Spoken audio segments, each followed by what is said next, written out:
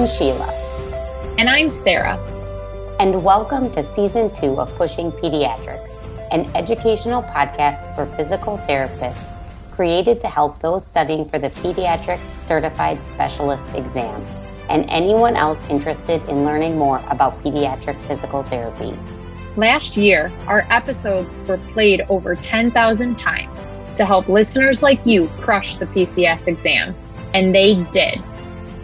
This year, you can expect more content and even more review to help you feel confident on test day. Let's not waste any more time. Time to study.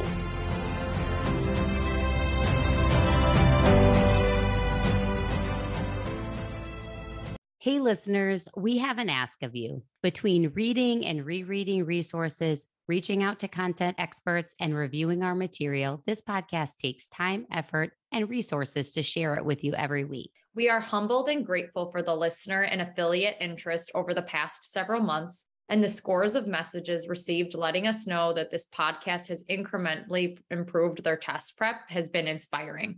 Special thanks to the community for engaging and interacting with the show.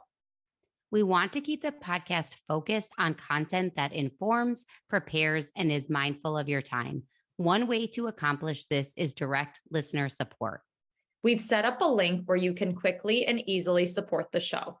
If Pushing Pediatrics is a part of your day or week and you love what we're doing, please visit the link in any of our episode guides and support us any way you can today.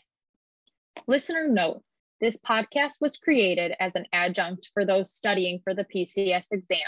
By no means do we guarantee that one will pass the exam solely by listening to this podcast. We encourage all those studying for the exam to put the appropriate time and effort into their studying using resources recommended by the ABPTS and the APTA. It is not allowed to discuss test content, and we will not accept any questions related to test content. While we will do our best to provide the most accurate information, if you feel as though we have stated something that is incorrect, please contact us via Instagram or Facebook at Pushing Pediatrics, or send us an email at pushingpediatrics@gmail.com. Welcome back. We are back to discuss the last practice setting in pediatric physical therapy, hospital-based physical therapy. This week, we are pleased to have on with us Kara Arps, a pediatric physical therapist and board-certified specialist. She is a hospital-based physical therapist and serves as adjunct faculty, so she has a wealth of knowledge for us. Welcome to Pushing Pediatrics, Kara. Thanks. I'm happy to be here today. We're so excited to have you on today, Kara. Thank you for taking the time to share your experiences with us. Why don't you start by telling us a little about yourself? Sure. So I grew up in the Atlanta area and graduated from the University of Alabama at Birmingham with a double major in neuroscience and kinesiology. I went to Emory University where I obtained my doctorate in physical therapy and then completed a pediatric residency at the Monroe Carroll Jr. Children's Hospital at Vanderbilt. I have since worked at the Vanderbilt Children's Hospital. I started in the outpatient setting for several years while continuing to work weekends in acute care. And now I'm full-time in acute care where I love being in the pediatric ICU. I also have a passion for neuromuscular diseases, and I serve as a physical therapist in our multidisciplinary DMD clinic. And I'm also currently working on growing our rehab involvement in our SMA program. I'm part of our adapted fitness team here and help to plan and execute our adapted fitness programs and our adapted triathlon series. And I also serve as adjunct faculty in the Belmont University Department of Physical Therapy pediatrics course, where I teach in their labs and also teach neuromuscular content. In free time, I really enjoy being outdoors. I like to run, hike, and paddleboard. I enjoy watching and playing sports, especially college basketball, and always am up for traveling. You have been on the straight pediatrics course from day one, so we're excited to talk with you. You've also experienced the path through residency like so many of our listeners are on. When did you study for and receive your PCS? So I finished my residency in the summer of 2019 and then continued to study through that fall and early winter of 2020 and sat for the exam in February of 2020 and then ended up receiving my PCS that June. Phew, snuck that in right before COVID shut everything down. Tell us your background specifically in the acute setting. So I had the privilege of having both short-term and long-term pediatric acute care clinical rotations in PT school and ended up falling in love with that setting. I specifically developed a passion for early mobility during my rotation at the Johns Hopkins Children's Hospital, where I had the opportunity to work with their primary PICU physical therapist shortly after the development of their PICU Up early mobility program. I then had the chance to take an advanced acute care elective in my last semester of PT school, which was primarily focused on doing ICU simulations. And ever since, I've been eager to get back into the pediatric ICU. I love the challenge of mobilizing the most acutely ill patients with a variety of life-sustaining lines and tubes and serving as a source of hope for those families during such a traumatic time. I like the challenge of thinking on my feet in the constantly changing acute environment and having to do a lot of collaboration with the multidisciplinary medical team. I also spent time in the pediatric ICU when I worked at UCSF Children's Hospital in Oakland, and it was by far my favorite setting that I've worked in. I long to get back to that environment if the opportunity ever presents itself, but that fast-paced and dynamic environment, as well as the close working relationship with nursing, other therapies, physicians, it's really such a team approach. And we had a wonderful team there that was really passionate about early mobility as well. So it was such an awesome experience to be such a valued team member. Thinking about the acute setting, Kara, are there any specific rules and regulations that our listeners and those taking the PCS exam could be aware of in the acute setting? So a lot of policies are going to be hospital and department specific. A few universal rules to be aware of. You want to make sure you know your weight-bearing precautions and your PPE regulations, as these are relatively standard between different hospitals. Most rehab teams are going to have specific procedures and protocols for management of certain populations, floors, and different lines and tubes. And the precautions and contraindications for certain surgeries are also going to differ a lot between hospitals based on the surgeon's preferences. It's important to work really closely with your nursing and medical staff because so many of these decisions are going to be more based on patient-specific presentation and going to be moment-to-moment decisions. That is such a great point for our listeners. Being familiar with standard precaution protocols, isolation, droplet, and other things would be a good thing. What does a typical history and system review look like in the acute setting? Each hospital is going to do patient assignments a little differently based on their staffing and census. But for me, once I have my patient list for the day, there's several specific items that are going to be key to include in my chart review. Usually, I'm first going to look at the PT order to see what the referral is for and if there are any specific precautions listed there. Then I'm going to look at their weight-bearing orders and their activity status to see if there's any additional details I need to consider. Next, I'll take a look at the list of their lines and tubes, their labs, blood gases, and imaging to get a better idea of their current clinical picture. If it's a new patient, I'm going to read their H&P, which is going to be all of their intake information from their primary team about why they're at the hospital. And then I'll take a look at their most recent note from their primary team. If there's consulting teams, I'm also going to take a look at their assessments as well. If it's a patient our team has been following, but I have not seen, I'll also read their last several therapy notes and their PT evaluation to familiarize myself with the PT plan of care. When you're going through this chart review, what are some red flags that you may see in the acute setting that cue you to follow up with the team? So if red flags are noticed in the hospital, the next step is usually going to be an immediate page to the primary team or possibly even calling a code, depending on the severity. Red flags are going to be very dependent on the child's diagnosis and clinical status. Most children in the hospital are on telemetry monitoring, so it's important to take a look at their oxygen saturation, heart rate and rhythm, and blood pressure throughout the session. Safe parameters are going to vary a lot based on age and diagnosis. So I'm happy to go through a few specific things that you want to look at for some of our main conditions.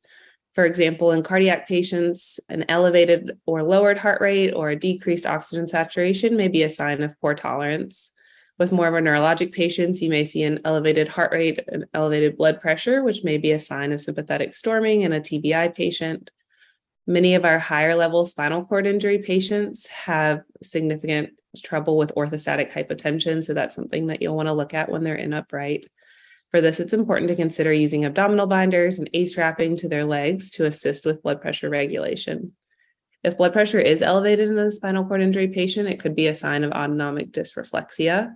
Additionally, any kind of acute change in mental status or movement quality or strength should always be monitored and relayed to the primary team if observed. And then lab values should be carefully monitored with specific attention to white blood cells, hemoglobin, and platelets, as these will help determine appropriate activities for the day. Respiratory status for patients on ventilators and or on ECMO should always be considered to understand how much respiratory support they're on, and then to discuss with the primary providers what activities are appropriate. Those are all great things to remember. Another plug here for making sure we know our normal values. That will help us identify what abnormal is. That being said, with some conditions, the baseline may be abnormal. I'm thinking about some cardiac conditions where we may see a depressed or elevated heart rate due to medications or a low O2 sat, which is normal for that patient. Those are all things that are good to review and remember. That's a great point. Like Sarah mentioned, typical vitals change a lot in the early years, so it is definitely essential to review those and understand the trends for change in heart rate and blood pressure with age, as heart rate norms will tend to decrease and blood pressure norms will increase. Sarah also brings up a great point about having realistic expectations for vitals with cardiac patients. That is especially true with our kids who have cyanotic congenital heart diseases.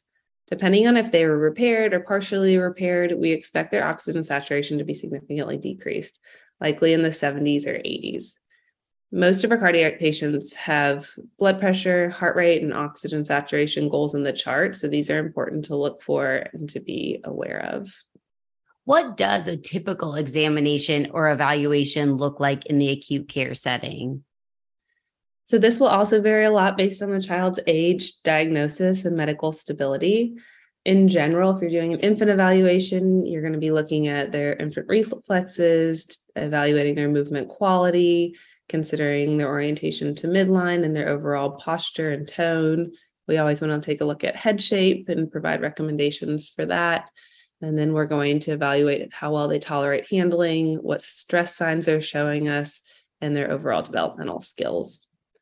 When we're thinking about more of our child and teen evaluations, these are primarily going to be focused on sort of big picture functional mobility as it relates to their ability to get around while they're in the hospital and when they go home. For our cardiac patients, our sessions are primarily focused on improving tolerance to activities. So that's why we're closely monitoring their heart rate, respiratory rate, and oxygen saturation response. For our neurologic patients, some of the things that we're considering are going to be their cognition, looking at their tone, evaluating their range, strength, sensation, and again, looking at their movement quality and coordination. In our oncology population, we want to take a close look at their sensation, range, strength, changes in tone, overall movement quality, and their gross motor skills. In our CF population, we're primarily concerned about endurance, especially while they're in the hospital. And then for our orthopedic patients, usually our evaluation is most closely looking at their safety and independence with functional mobility within whatever precautions they have. What are some specific outcome measures that you use frequently or see frequently? In general, outcome measures are definitely used far less frequently in the acute care setting. One of the main areas we're going to use them with is for pain. So we often use the FLAC for our infants, the Wong-Baker FACES for our younger kids, and then a general numeric pain scale for our older kids. At our hospital in the ICU, we're also using the physical ability and mobility scale and the functional status score to track progress from the ICU onto the floors. And then if we need to look at endurance, which we do a lot in our CF population, we're using the 3-minute step test or the 6-minute walk test. And then for our oncology patients, we're often using the Lansky play scale to assess any kind of change in their motivation to play while they're getting treatment. What interventions do you use most frequently? Like everything else, interventions are also going to vary a lot depending on age, diagnosis, and medical status. This is what keeps the acute care setting so fun and interesting. But we'll go through some examples for kind of main populations that we see. So in the cardiac population, we're going to focus a lot on activity tolerance and endurance. We do have a lot of younger cardiac patients. So for our infants, we're giving a lot of education on appropriate developmental activities and introducing prone as it's appropriate following a cardiac surgery. For our neuro patients, we're focusing on strength, working with the PM&R team on tone management, and then working on how to improve coordination to be able to do functional mobility more safely and independently. In our ortho population, most of our focus is on gait training within their precautions using the most appropriate assist device. For our CF population, we're focusing mostly on endurance, but also giving some recommendations for posture and strengthening activities and trying to tie all of these with their airway clearance to maximize the benefits of using activity to improve airway clearance. With infants, we're doing a lot of gross motor activities, focusing on their overall tolerance to handling, and then also doing education to families and nursing about head shaping. Kara, I know you and I have talked about this before, but I feel like this is a good time to talk about how the acute care setting is really different in terms of expectations and interventions. Some kids come into the hospital with chronic childhood conditions, and the goal is usually to bring them back to their baseline, whatever that may be. Can you talk a little bit about this? This is an excellent point and something that we are frequently educating other providers on in the hospital. The goal of acute-based physical therapy is to address acute changes in function from baseline, and that should be considered when setting appropriate goals. We do have a lot of frequent flyers that have developmental delays at baseline. Some of these children may have a surgery or another acute event that causes a functional regression. In this case, we will follow these patients until they have returned to their functional baseline. If a child with a baseline delay is hospitalized for something that has not impacted their function, we will likely screen them and ensure that they have a mobility plan while in the hospital. Then we will make sure that all appropriate orders for outpatient therapies, orthotics, and equipment are in place, but not necessarily provide direct services while admitted. Similarly, if we have patients who are dependent for all mobility at baseline, we will typically ensure they have a mobility plan in place for transfers out of bed to their custom wheelchair and then discontinue those orders. I appreciate that you educate and provide so much information that is pertinent to that specific patient. It's all super helpful and important to remember. Like all practice settings, we've harped on this so many times. Education is always important. Tell us a little bit about education in the acute care setting. What type of education do you provide and who do you provide this education to? Education is going to be provided to patients and or their caregivers, depending on their age and cognitive status. For families, education is going to be provided on exercises and activities to perform with the family between their therapy sessions. So we might do education on range of motion and positioning for our lower level patients. And then as they progress, we're going to be giving recommendations for out of bed positioning throughout the day. We might also give education on use of multi-POTUS boot wear time for those lower level patients. For our infants, we're giving education on how to help with handling and how to read their stress signs and respond. For all of our patients, we're giving education on discharge recommendations, whether that be to inpatient rehab, to the outpatient setting, to early intervention, or to home health. We're giving education on their weight bearing and activity precautions. And then we might be giving education on using an assistive device or other equipment if it's new to them. We also do a lot of education with nursing staff who's taking care of those patients with recommendations for splint or boot use, and then also just providing them education on transfer strategies that are going to be most appropriate for helping the patients get out of bed. How do you determine dosage and frequency of treatment sessions and interventions? Frequency is going to be based on medical acuity, clinical stability, change from functional baseline, tolerance to activity, progress with therapies, and their discharge disposition. The APTA pediatric section fact sheet is useful for setting these frequencies. So typically children who are admitted with more chronic conditions like our chemo admits, our chronic cardiac patients, some of our infants who don't have a significant change in functional mobility will be seen less often, like 2 to 3 days a week. Children who are medically unstable and not progressing with mobility will also be put at a lower frequency until they're ready to progress. Children who have an acute change in functional mobility, say like our traumatic brain injuries or spinal cord injuries, strokes, or kids with severe deconditioning will be put at a higher frequency of 5 to 7 days a week. And then you have more of our orthopedic population or our traumas or our selective dorsal rhizotomy patients. These kids are only typically hospitalized for a couple of days. So usually we see them for 1 to 3 days following those surgeries until they're discharged. We will definitely link that fact sheet in the episode guide for this episode. When do you know when discharge is appropriate? So discharge is most often reliant on their medical readiness as opposed to their therapy readiness. When medically ready for discharge, then we're going to finalize our recommendations for the most appropriate discharge setting and communicate that with case management. Therapy readiness may be considered when it is a limiting factor preventing ability to safely discharge home with our ortho or our trauma patients. For those patients, they're considered ready for discharge when they're able to safely mobilize with the assistance of a caregiver for everything they're going to need to be able to do in the home setting. Kara, what are some clinical pearls from your practice that you think people should know to be an expert in the acute setting? Patients in the acute setting are constantly changing, so it's essential to continuously assess changing clinical status throughout the evaluation or treatment session. Red flag alerts should always be high, and communication with other members of the medical team is essential.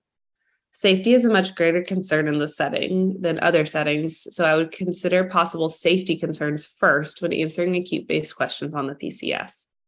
We talked about this before, but it is also important to remember that therapy goals in the hospital are typically very different than the outpatient setting and should be based on an acute functional change. So that should be considered when answering questions about a PT plan of care on the PCS. That is so helpful. Such great advice for people to think about when approaching an acute care question. This is one of those things that you should cue into right away when you're reading a question. What setting are we talking about? And what does that mean for us when answering this question? Kara, is there anything else that you learned from studying for the PCS that impacted how you approach your setting or pediatric physical therapy as a whole? The hardest part about working in acute pediatrics is that it is the setting in which there's the least evidence-based information. It is a very challenging setting to conduct research, and there is limited information on best care for most of our populations. I would say I learned the most about the NICU while studying for the PCS. I do not specifically work in the NICU, but I was able to apply a lot of the knowledge that I gained on appropriate levels of stimulation, handling, and caregiver education to some of the younger infants that I see on the floors. Do you have any last-minute study tips or thoughts for our listeners? I think it was helpful for me to make a last-minute list for the PCS that included the straight memorization facts or items I was having trouble remembering. This gave me a condensed study guide to review in the last few days, so I was more focused and less overwhelmed. I also highly recommend an outcome measure table that compares and contrasts some of the key measures. Mine included things like age, validated diagnoses, type of measure, as in reference-based or criterion-based, content areas and cutoffs, and other relevant factors. I also recommend that you schedule something fun to do the weekend after you take it and use that to help you move on. I realize that 4 months is far too long to stress about the results, so it's best to, as one of my friends would say, just bless and release and then wait until June and see what happens. Those are great tips. We love the idea of a last-minute list, keeping things smaller and manageable in the final weeks. And Friday, we have an outcome measure review episode to go over some of the things that Kara mentioned.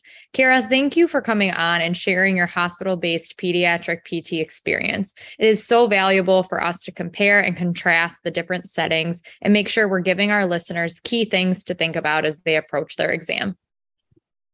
That is it for today. We will be back Friday for our outcome measure review. And next week, we will have our final 2 episodes with Helen and Jessica from PCS Advantage. Now is your time to get in your last minute questions. So send them over to us on Instagram or Facebook. Happy studying.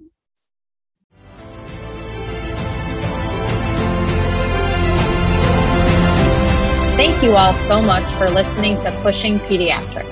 You can follow us on Instagram and Facebook at Pushing Pediatrics. We would love to hear from you, so send us questions, suggestions, things you want to hear more of, and things you'd maybe want to hear less of.